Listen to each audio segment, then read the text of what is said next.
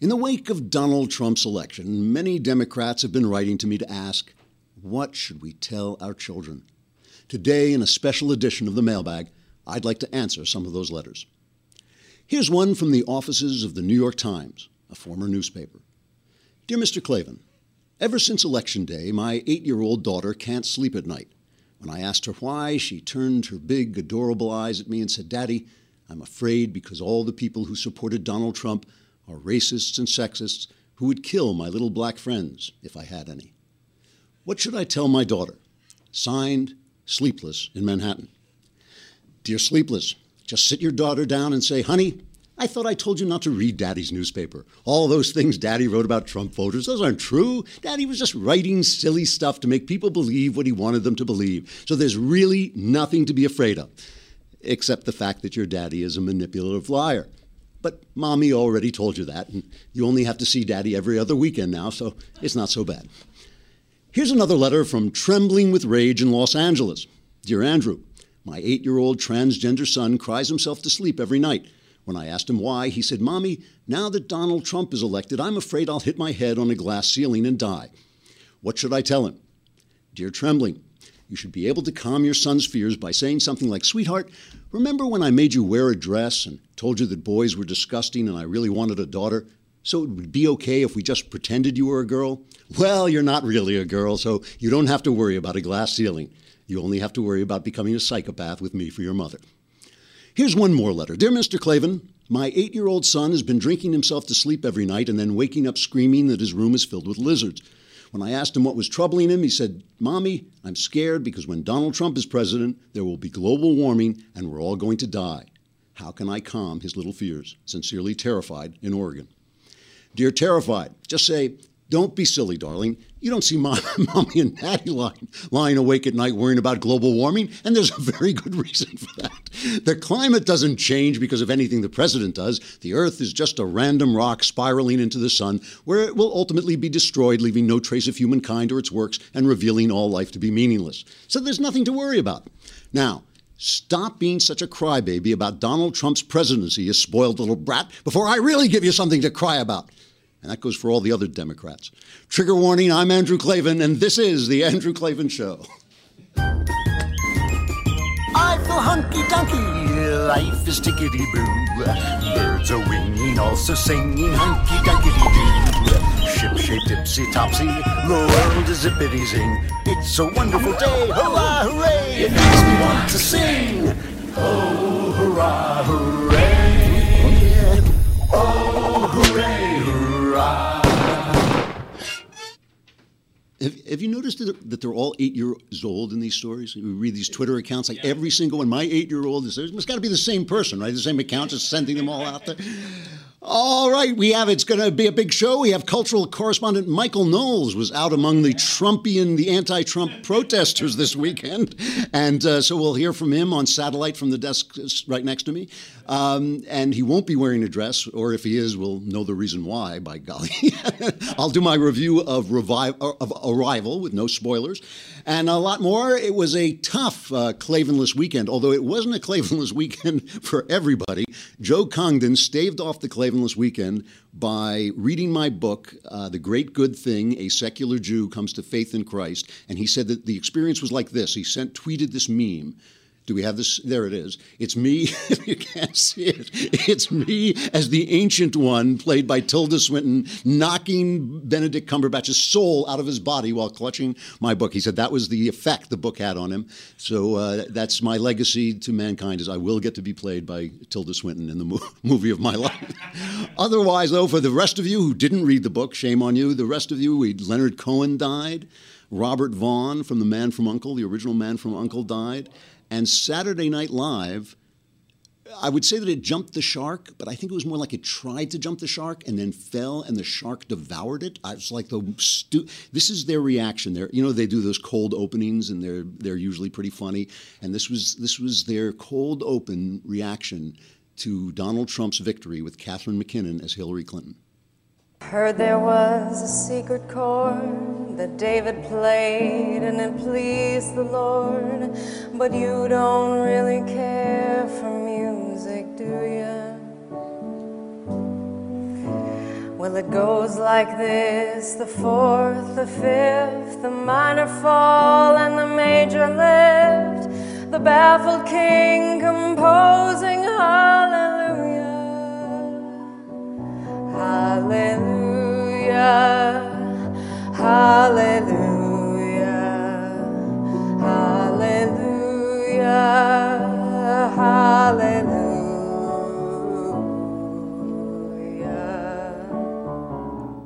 And that was it. There was no punchline. It was just so. It was so sad. It was so sad. I think Yoko Ono said it best. Here's Yoko Ono's reaction to Donald Trump's election.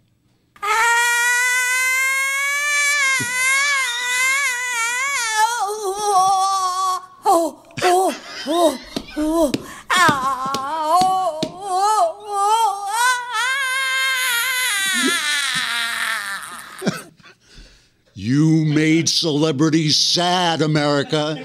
You made ours. They break their hearts to entertain you. They work and sweat to become famous, and then you made them sad. What is wrong with you? All right, so it's now we're in the phase where we start to try and read the tea leaves of what Donald Trump is actually going to do, you know, instead of like just complaining about the fact that he's there or cheering the fact that he's there, we're trying to look ahead. And the funny thing is of course, all the people who are looking into the future are the same people who got everything wrong. They're the same people who, as Donald Trump was being elected, we're saying Donald Trump will never be elected. So basically, you now have people playing, you know, six-dimensional chess who just lost the game of Candyland. You know, they lost it when it was easy. They couldn't tell you what the future was 5 minutes from now, but now they're going to tell you what the future is for the next couple of years. So I have to say that the signals from Donald Trump distinctly mixed. You have to, you know, there's no other way to put it. He just appointed Reince Priebus as his chief of staff. Mr. Inside, Paul Ryan's pal, guy who can go to Congress and negotiate and talk to them. And then he put Steve Bannon as his chief strategist, which was the Karl Rove position. It's really like a non-defined position.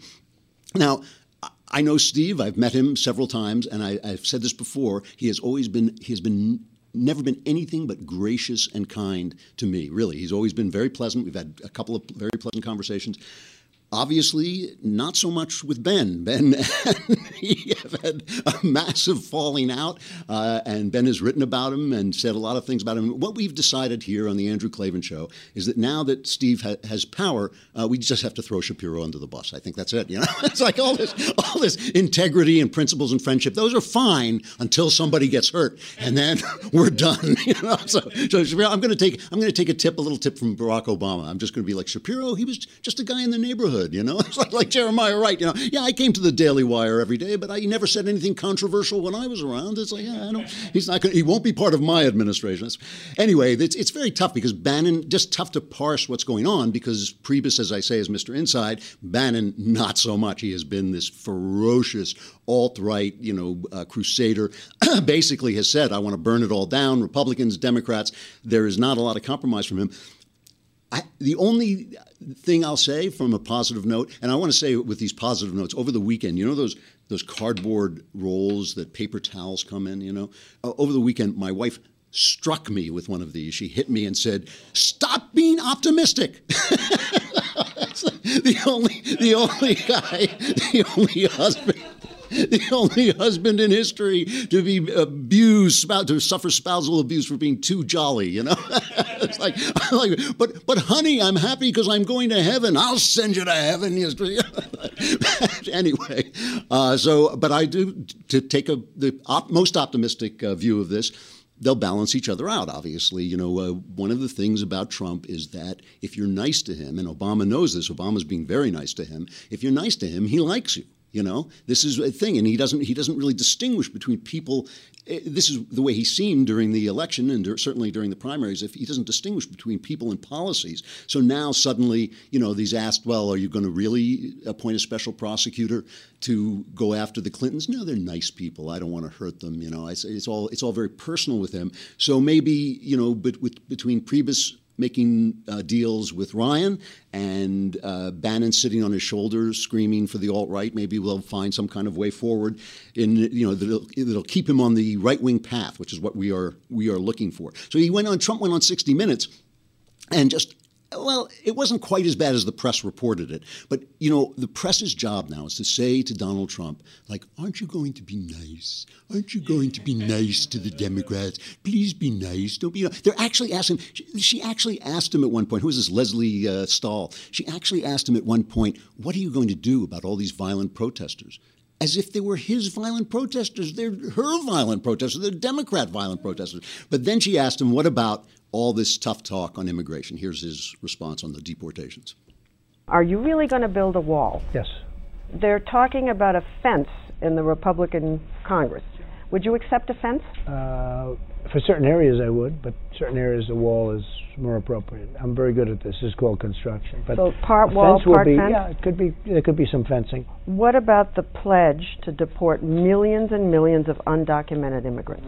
What we are going to do is get the people that are criminal and have criminal records, gang members, drug dealers. We have a lot of these people, probably 2 million, it could even be 3 million. We're getting them out of our country or we're going to incarcerate. But we're getting them out of our country. They're here illegally. After the border is secured and after everything gets normalized, we're going to make a determination on the people that you're talking about, who are terrific people. They're terrific people. But we're going to make a determination at that. But before we make that determination, Leslie, it's very important. We want to secure our border.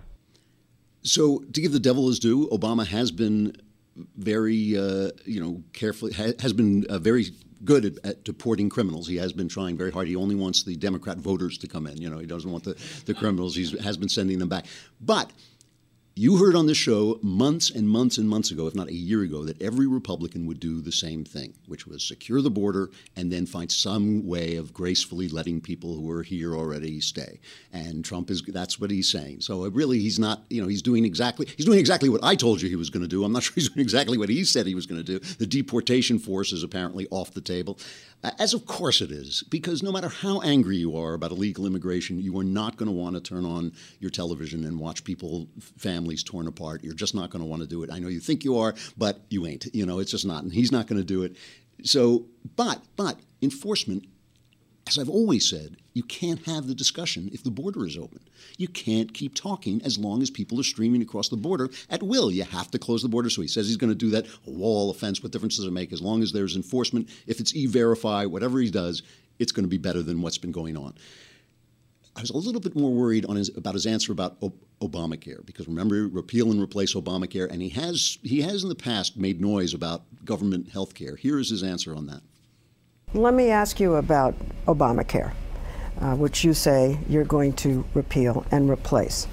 When you replace it, are you going to make sure that people with preconditions are still covered? Yes, because it happens to be one of the strongest assets. You're going to keep that? Also, with the children living with their parents for an extended period, you're going to keep very that? much try and keep that. Adds cost, but it's very much something we're going to try and keep. And there's going to be a period, if you repeal it and before you replace it, when millions of people could lose. We're going to do it simultaneously. It'll be just fine. That's what I do. I do a good job. I know how to do this stuff. We're going to repeal it and replace it. And we're not going to have like a 2-day period, and we're not going to have a 2-year period where there's nothing. It will be repealed and replaced, and we'll know. And it'll be great health care for much less money. Just so you know, okay, just so everybody knows, I'm going to put it down right here. The pre-existing conditions, if you force insurers to insure pre-existing conditions, that is government health care. Okay, that is government health care. And the reason is this. Insurance is a gamble. Insurance is saying that the insurance company is betting that you won't get sick before they've taken enough of your money to pay for your illness and more, right? That's how they make their living. If you can go to an insurance company and say, I'm already sick, pay for it, they can't make any money. Somebody is going to have to pay that cost. It's going to be you. It's going to be the taxpayer. So when they say pre-existing conditions, they are talking about government healthcare. That's why that bothers me. I mean, what we need, I think, is something more like catastrophic healthcare for people who can't afford anything more, because healthcare, the whole insurance catastrophic health care insurance, because the whole insurance business is simply a protection racket anyway. So prices would drop. If you wonder why things go up, anybody who's ever had his car repaired goes in and the guy says, do you have insurance? And you say yes, and he says, well, it's going to cost you $400. And you go, oh, no, wait, I'm not insured for this. Oh, it'll cost you $100. Because as long as they don't have to look in the eye of the guy charging, they'll charge them whatever they think the market will bear. We got to say goodbye to our friends on Facebook and YouTube. If you were subscribing, you could just watch the whole thing on thedailywire.com. You could send in letters to the mailbag. I think if you subscribe for a year, you can still get Ben's terrific novel. Oh, stop the horn, stop the trumpets, I'm not finished talking yet. But since you don't, we have to cut you out and kick you out. So you're gone.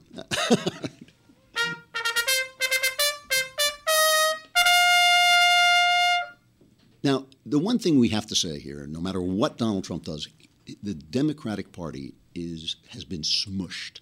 Okay, the Democratic Party has been smushed, and the media has been smushed. Here's Kimberly Strassel, our pal, who was on the show. Hillary Clinton's defeat has left the Democratic Party a smoldering heap.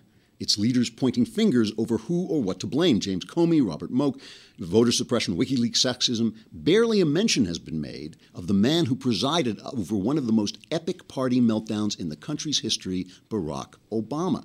This has been a massive repudiation of Obama, and all those people who have been yelling at me that Obama has fundamentally transformed the country. And I kept saying, no, he hasn't, because nothing he did worked, and everything is going to have to go away. Everything he did is going to have to be fixed.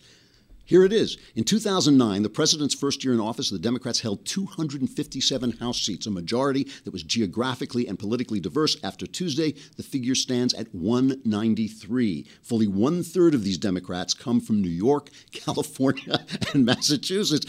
All we have to do is saw off the coasts, and they're gone, folks. We just have to take care of these states. The story is equally grim for Democrats in the Senate. In 2009, they held the first filibuster-proof majority since the 1970s. It evaporated in the wake of Obamacare. Tuesday's vote was the best chance Democrats will have in years to retake the chamber, and they lost nearly every close race. When Obama took office, Democrats owned 29 governorships, now 15, with ballots in North Carolina's tight race still being counted. Democrats controlled 60 of the 99 state legislative chambers in 2010. Today, it is 30. It's cut in half. Now that Republicans have won the Kentucky State House for the first time in 95 years, Democrats no longer control a single legislative chamber in the South. The party of the left will hold the governorship and both chambers in precisely 5 states. I mean, they have been decimated. And she goes on to say this isn't to take away from Mr. Trump's supporters or his message, but the numbers above are a reaction to Democratic failure. My legacy is on the ballot, Mr. Obama said in September, in what was the truest statement of the campaign. And so the reactions from the left keep coming on, and in light of that, it's not just a Trump victory. It is a complete repudiation of Barack Obama and his left-wing agenda, which just doesn't work, which is what we were telling you all along. It's not only anti-freedom, it's not only anti-American, it does not work. It doesn't make life better. So here's a Clinton supporter's reaction, almost a typical one, I would say. It has to be a joke. I do not believe this is happening. I'm literally about to f***ing kill myself, and I'm not kidding. You better f***ing fix this shit right now. I literally am gonna die. I need an ambulance. I drink your tears, sweetheart. They taste so good. What I love about this is somebody has got to fix this. It's like, it's reality. It doesn't fix. That's the way reality works. And it's like somebody's got to do it. It's not, I'm going to now go out and become an activist and work for my party. No, it's like mommy has to come and fix this for me. Now, there are some voices on the left, this is really interesting to me. There are some voices on the left who seem to have heard something. They seem to have heard in the faint distance a little touch of common sense. Here's a British commentator, far left. He's a socialist. He says if Bernie Sanders had run, he'd have won, which is nonsense. All this stuff, by the way, about if somebody else had run, like Mitt Romney would have had a bigger victory and all this, that only holds true until Mitt Romney is the guy running, and then they tear him apart, and he starts apologizing for his money and putting women in binders, and he falls apart. Then, it's easy to win when you're just a statistic, right? So here's a guy named Jonathan Pye, a British commentator, who just went ape on the left, and he's a far lefty. So listen to what he says. The left is responsible for this result because the left have now decided that any other opinion, any other way of looking at the world is unacceptable. We don't debate anymore because the left won the cultural war. So if you're on the right, you're a freak. You're evil, you're racist, you're stupid, you are a basket of deplorables. How do you think people are going to vote if you talk to them like that? When has anyone ever been persuaded by being insulted or labelled? So now, if you're on the right or even against the prevailing view, you are attacked for raising your opinion. That's why people wait until they're in the voting booth. No one's watching anymore. There's no blame or shame or anything, and you can finally say what you really think, and that is a powerful thing. The Tories in charge, Brexit, and now Trump. And all the polls were wrong, all of them, because when asked, people can't admit what they think. They can't admit what they think. They're not allowed to. The left don't allow them to. We have made people unable to articulate their position for fear of being shut down. They're embarrassed to say it. Every time someone on the left has said, you mustn't say that, they are contributing to this culture. Well, right. You know, this is what we told you all along, that Trump, you know, when Trump was rude and when he said grotesque things that we here disapproved of, it was obvious that people after years and years, and this is decades now of political correctness, which is a form of oppression, it is a form of mental slavery, political correctness, that they wanted to see the chains broken. And even if it meant not even being polite, they were willing to go there with Trump. They were willing to ignore it because they wanted to break their mental chains. Here's Bill Maher. He says virtually the same thing and also addresses the Islamic thing, which is part of the same thing. If there's a silver lining in this for me personally, it's the two issues I have been on the case of liberals for, and they've been booing me about this for years, and maybe they'll listen. One is political correctness. I think I did a show about that for 9 years. You're outrageous with your political correct bullshit, and it does drive people away. And two, Islam. You know, Islam. They don't, Democrats, there's a terrorist attack, and Democrats' reaction is, don't be mean to Muslims, instead of how can we solve the problem of blowing up in America. So the question is, if you have some people on the left who are hearing this, is there going to be a change? Change in these, like, you know, silly celebrities screaming and singing dirges on the air when they're supposed to be entertaining us with comedy? I mean, spin some plates on a stick, for crying out loud, before you give me your political point of view, because we don't care what your political point of view is. I mean, that's the whole point. That's exactly what we were trying to tell you. Is there going to be a change? Well, first of all, Arthur Sulzberger, the publisher, and Dean Baquet, the editor of the New York Times, a former newspaper, wrote a letter to their readers who were just saying to them, you know, instead of telling us what to think, tell us what America thinks. Cover America.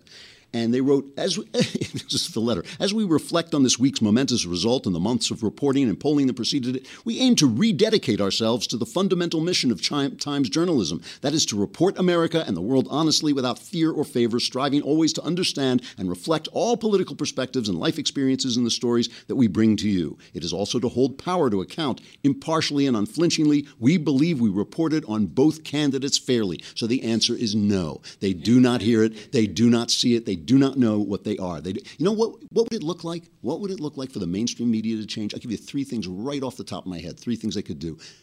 No more accusing people of racism without evidence. If I don't come out and start slurring people and expressing hate, then why not assume that I'm taking my actions for a logical, practical reason, same as you. Same as you. That I'm a moral man, same as you. That I have a conscience, same as you. You should assume it. When a white cop shoots a black person, that is not evidence of racism. It's just a happenstance. Unless you can go back into that white cop's life and find some evidence that he is a racist, that he means to kill black people. If you can find that, good luck to you. Good luck. But if you find it, fine. But if you don't find it, keep your mouth shut. You should never, ever, ever accuse anybody of anything without proof, and that goes for large masses of people too. So that takes away your argument right away. Now you have to make an argument for your policies, which don't work. So good luck.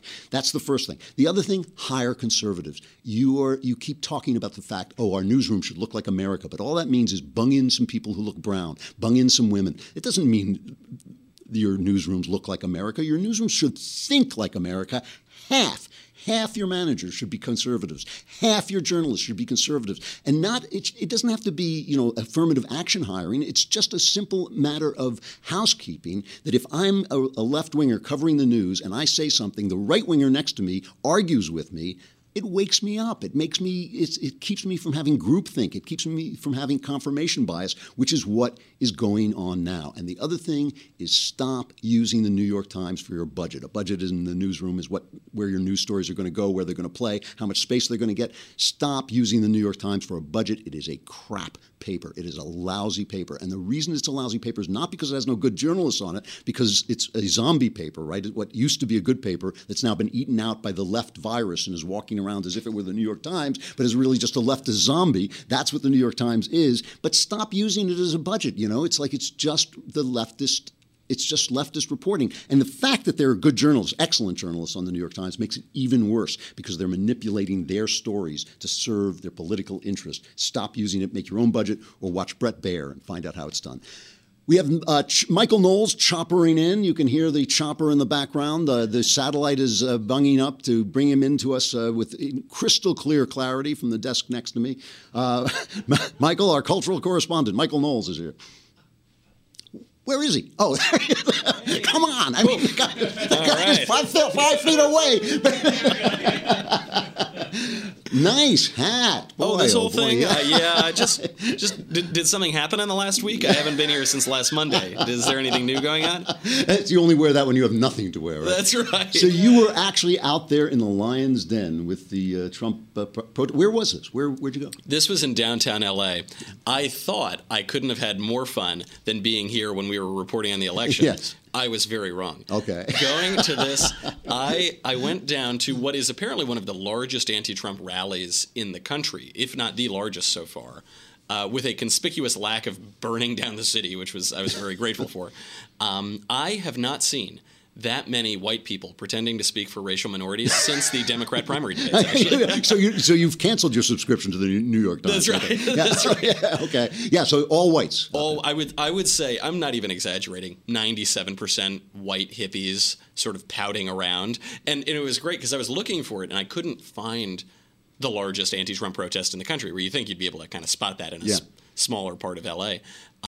When I looked around me, there were all of these confused leftists kind of wandering around with confused signs, not knowing where to go. Like regular life, That's right. You know why they're all white? Because the black guys are at home going, I told the pollster I voted for Hillary, but I voted for Trump. And me too, because our cities stink. He was right. Yeah. So what are they doing? What are they saying? What do they want? I wish I could show you more. I got a lot of video and pictures of this. It's all so vulgar that I actually can't really show it on the screen. It is exactly the issue that left-wing alleged comedians have, which is that they mistake the F word for a joke, and these guys mistake the F word for an argument, and every single sign had the word on there, right? With the exception of one sign, which was a papier-mâché model of a thing that apparently one ought not to grab. So I chose not to put that up on. A papier-mâché model? It was very big and very horrifying. You think you just want to stay home with that?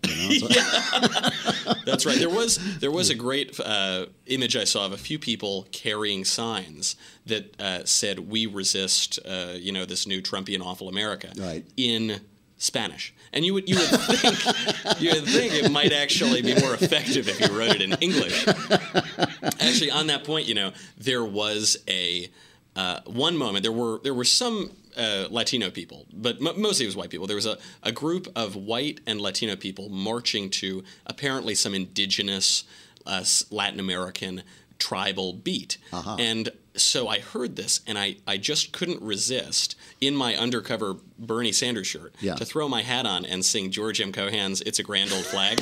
We may have Did you bring that? Bring. Let's hear it. It's a grand old flag, it's a high-flying flag, and forever in peace may she wave. It's the emblem of the land I love, the home of the free and the brave. Every heart beats true for the red, white, and blue. It's a grand... All right, turn it off. It's too much. So did they notice the hat? It is. These guys are so on another planet that not a single person noticed me wearing my hat. I was wearing it for probably 20% of this protest, but I had the big Bernie Sanders shirt on, and it just they're like it's cognitive dissonance. It's cognitive dissonance. It's some version of colorblindedness. They got very confused with the moving pictures. I'll tell you, if anyone in this country voted for Donald Trump and was regretting his vote for Donald Trump, I am here to assure you, you have nothing to regret, my friend. Dan, I have to say, they have made me feel so good about my vote. They really did. I struggled over it. I thought about it a lot, but they have just made me. It's worth this. No matter what happens now, it's been worth it already. That's right. That's exactly right. All right, our cultural correspondent Michael Knowles, a braver man than I am, went out among the anti-Trumpers and came back alive with his Donald Trump hat intact. I tip my hat to all of them. Thanks very much, Michael. All right, a quick review of Arrival, the new film. It's one of those things where the pictures move and people speak, and so really interesting picture. A really interesting picture. People are loving it. And I always feel bad when I like something but don't love it because it sounds like you're tearing it down. I'm not tearing it down. It's intelligent. It's interesting. Well, let's look at a scene. It's about a lady played whose name just went out of my. What's her name? Amy Adams. Amy Adams. Thank you. Great actress. Beautiful, beautiful actress. She plays a woman who studies language, and they're trying to communicate with these aliens. So they bring her in to talk to the aliens, and here is the place where she finally decides she really has to make contact. Louise. I am Louise. What is that? Is that a new symbol? I can't tell. Dr. Banks? Hey, what are you doing? Yeah, fine. They need to see me. Taking off her hazmat suit. Dr. Banks. Is it okay?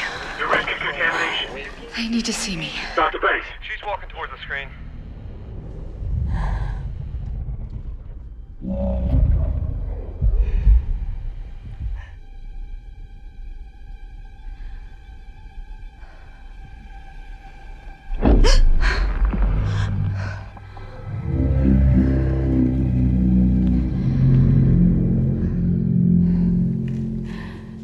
Now that's a proper introduction. Louise. I am Louise. There's a movie I could compare this to, but I won't because it would be a spoiler. It would give things away. But here's my criticism of it. An intelligent, interesting film, well acted, beautifully acted. He's just a terrific actress. Here's my problem with it. It reminded me of True Detective. This is not what I was going to compare it to, but the first season of True Detective, everybody was saying, oh, how great it is. And I was looking at it and I thought, it's great unless you want a crime story. Because what's great about it was the time differences, the little speeches that the actors gave, the acting and all this stuff. But it was as if the guy didn't know how to write a crime story. There was nothing interesting about the crime. It didn't hold together. The solution wasn't interesting. In the same way here, it's visually uninteresting. The aliens are completely unoriginal. They could have come out of H.G. Wells. They looked like they did. They looked like in the H.G. Wells story, the invasion story. I forgot, War of the Worlds. And it was just all the sets are gray. It takes place in tents. Amy Adams is a beautiful girl. They never let her wear anything attractive. There's one scene where she must have put that in her contract so that people could see she was still beautiful. They don't give you anything. There's one human relationship in it between a woman and her child, and that's it. Everything else is just like what's going on, and it's like they resented having to tell you the story. They thought they were being so smart. They almost resented having to make a science fiction film. All that is to say, good film. I didn't think it was a great film, but I did think it was very intelligent and really interesting and worth seeing. Stuff I like. Here, it is very rare that I read a modern book that makes it to stuff I like as what I think may actually be a genuine classic. I'm not sure because it takes about 100 years at least before you know if a book is going to last. Svetlana Alexievich won the Nobel Prize in 2015. I'd never heard of her. I'm just going to be honest because I don't really care who wins the Nobel Prize. Like one day it'll get so silly they'll give it to Bob Dylan. No, that'll never happen. I'm sorry. I'm being silly. But they gave it to Svetlana Alexievich. And what she is a Belarusian journalist who created a form of, I won't call it a novel, it's what they used to call faction, where she would just interview a lot of people and then weave their interviews together into almost this gigantic poem, this epic poem about a single subject. She wrote a book called Secondhand Time, The Last of the Soviets. And it's about people who lived through the Soviet Union and their reaction to now being in this kind of gangsterocracy that came after the Soviet Union and all the stuff, all the wars, the tribal wars that broke out after the Soviet Union fell.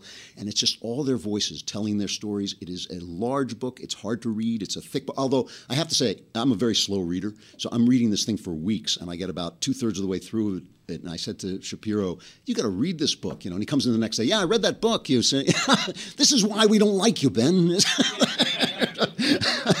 But it is a wonderful, wonderful book. I still haven't quite gotten my head around it. I'm not even sure what its themes are. All I can tell you is it shows you the devastation wrought by this godless, enslaving system, because all these people had beautiful hopes. They look back on the Soviet Union, many of them with nostalgia, because it had ideals, it had meaning, it gave their life meaning. It was just the wrong meaning. It reminds me of that film Downfall that they're always making fun of, but it's a wonderful film, people attaching themselves with honor and with courage to the wrong thing, to Adolf Hitler. This is the same thing. They attach their yearning for meaning, their yearning for justice.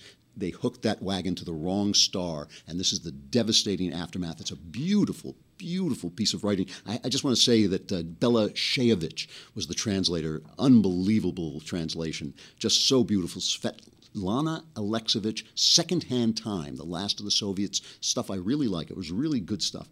That's it. We're done. But the Klavan Week is just beginning. We will be back again tomorrow. I'm Andrew Klavan. This is The Andrew Klavan Show. Thanks for being here.